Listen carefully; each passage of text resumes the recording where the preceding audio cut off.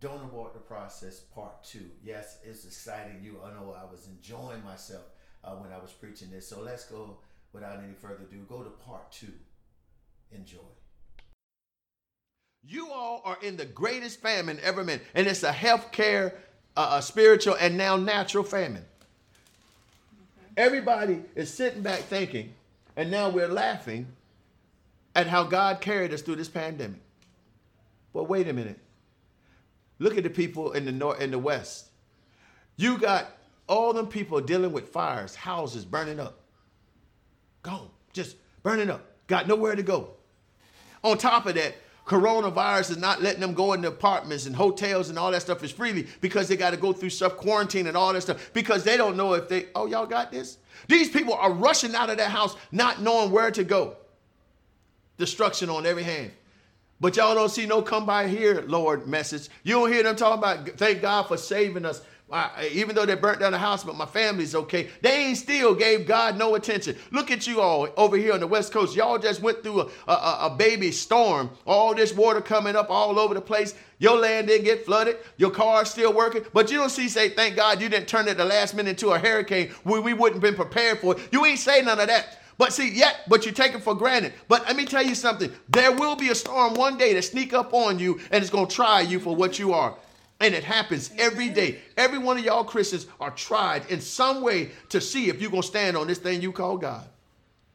And here's the part that I love about it. Check this out, Sister Diane. Many of these people got this illusion that they all right with Christ. And it's amazing. Y'all don't put no time with them. You don't read nothing. You don't study nothing with them. But you believe everything is okay. How in the world do you think everything is okay when the last time you talked to God was back in 2019?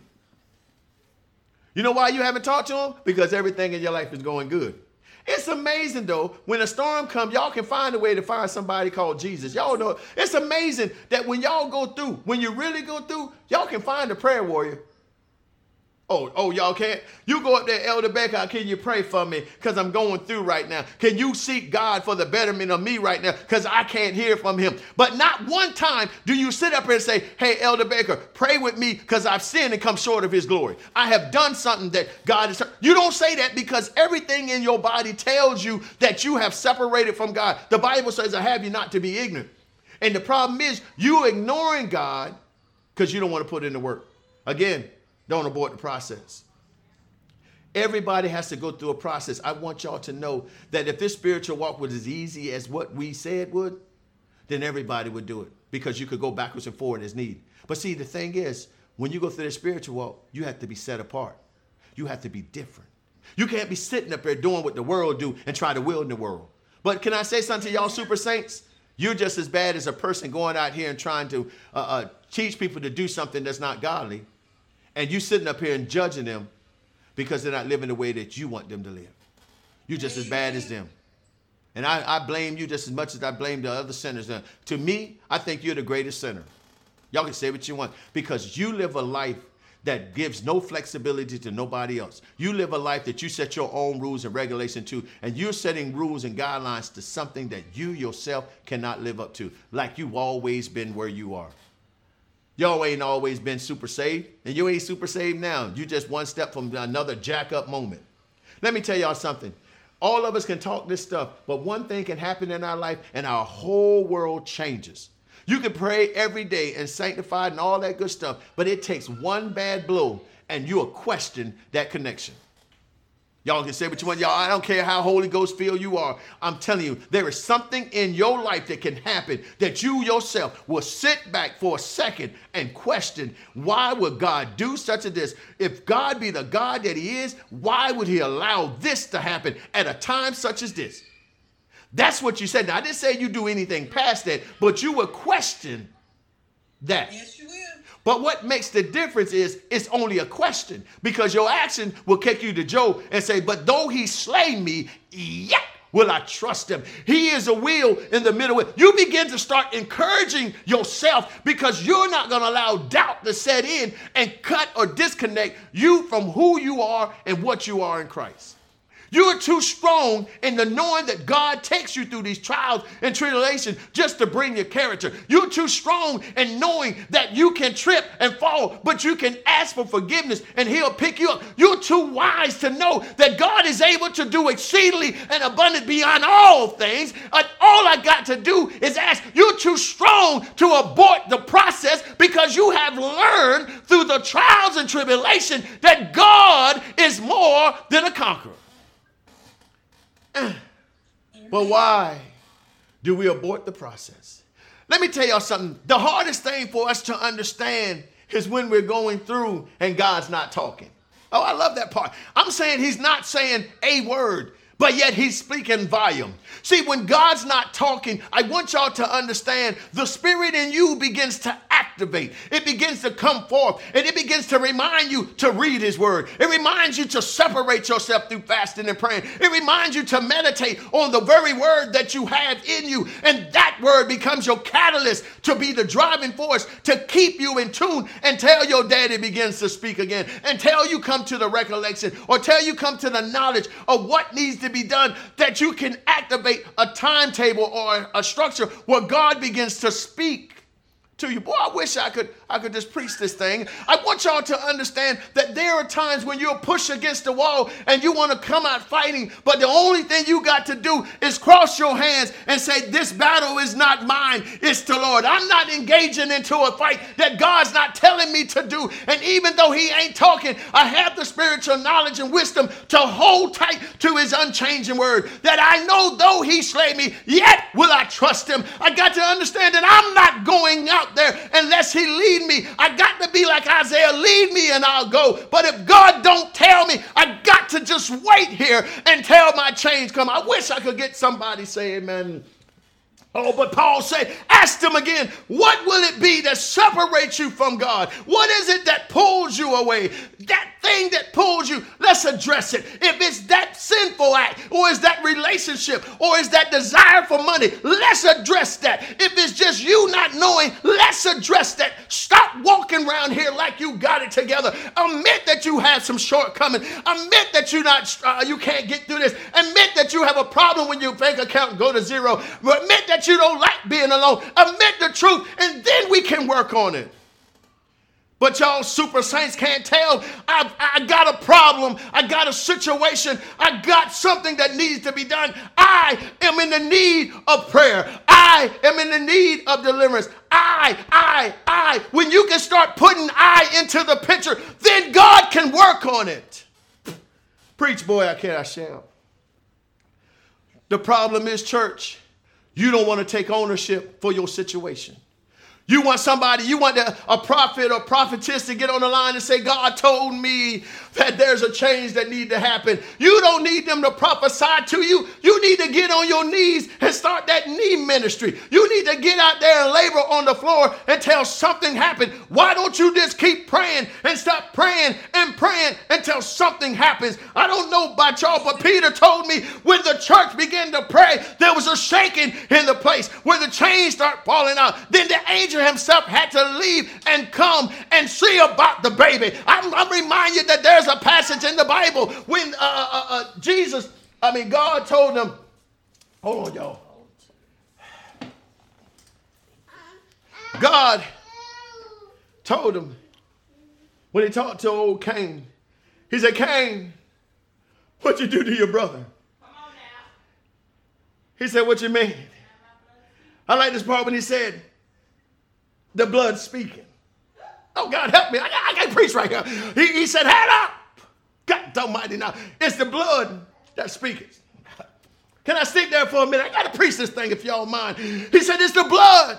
I felt that one that speaketh. I want y'all to understand, you all that said that you are children of God, whenever you hit that SOS button, he stops what he's doing. He said, hold up. I hear my blood speaking. He said, hold up. I hear him about to abort the process. He said, hold up, let me leave heaven and go see about my blood. And then he tell old Gabriel, stop what you're doing. Don't worry about fighting that prince of Persia. Go down and tell him I come to secure my word. I come down to secure my baby. Let him know Michael got that fight now. I need you to go down there and see about my blood, because my blood speaketh. My blood's in pain. My blood is breaking. I need them to know it's not the blood and their testimony. They're going to come out of this process. Somebody say amen. Boy, I wish I could preach. I wish I could preach. But when the blood speaks, catch this, the world begin to shake, because the blood caused heaven to tilt. And the angel said, wait a minute, I hear my brother, I hear my sister, let me go down and fight for their betterment. Oh, I wish I could catch that. Y'all don't want to preach with me. I'm going to run this thing out. But that's some people that don't abort the process. See, you know that I'm talking to you because that Holy Ghost in you begin to put his shoulders up. See, when you're going through warfare, baby, and the devil got you pressed in the corner, you become like a rat. When you press in the corner, if you don't do nothing, they come out and they attack. I'm here to tell you, when you pressed up, them angels begin to come out, and they begin to put that shield on. Them 6'9", 295 pure muscle, 312, nothing but beat it down. God stands up and said, hey, I heard that my brother was in trouble. And I heard that he was getting broken down. And I heard your boys are the cause of his pain. Now that I'm here, I had to tell him get some rest. Because me and my boys are fixing to set this situation right. And this is what I like. I like to check this out. Michael only said one thing to the devil. Y'all catch this now. In Jude, he came to him, he said, listen, I'm paraphrasing. Oh, James down there been crying a little too long. And I know the word says, weeping may endure for a night, but joy come in the morning. Now I'm down here to secure my daddy's word. I'm here to let you know that whatever you were doing last night, when that sun hits up in the morning, there got to be some joy. I'm talking about that joy, unspeakable joy. I know there's a song, something like that, joy. Unspeakable, that kind of joy where his spirit man feels rejuvenated. I need that kind of joy that's going to tell him to surpass all understanding. I need that kind of joy no matter he's in the pits of hell, to let him know that my daddy's there with him. I need him to know that it's that joy that when he speaks moves mountains. That joy that's going to cause me to kick out a can or whoop behind right now. This joy that I'm talking about, I'm going to fight for him until he gets his breakthrough. So I'm telling you right now, I only got one message to give you. Check this out, y'all. Check this out. Gabriel said, heaven rebukes you.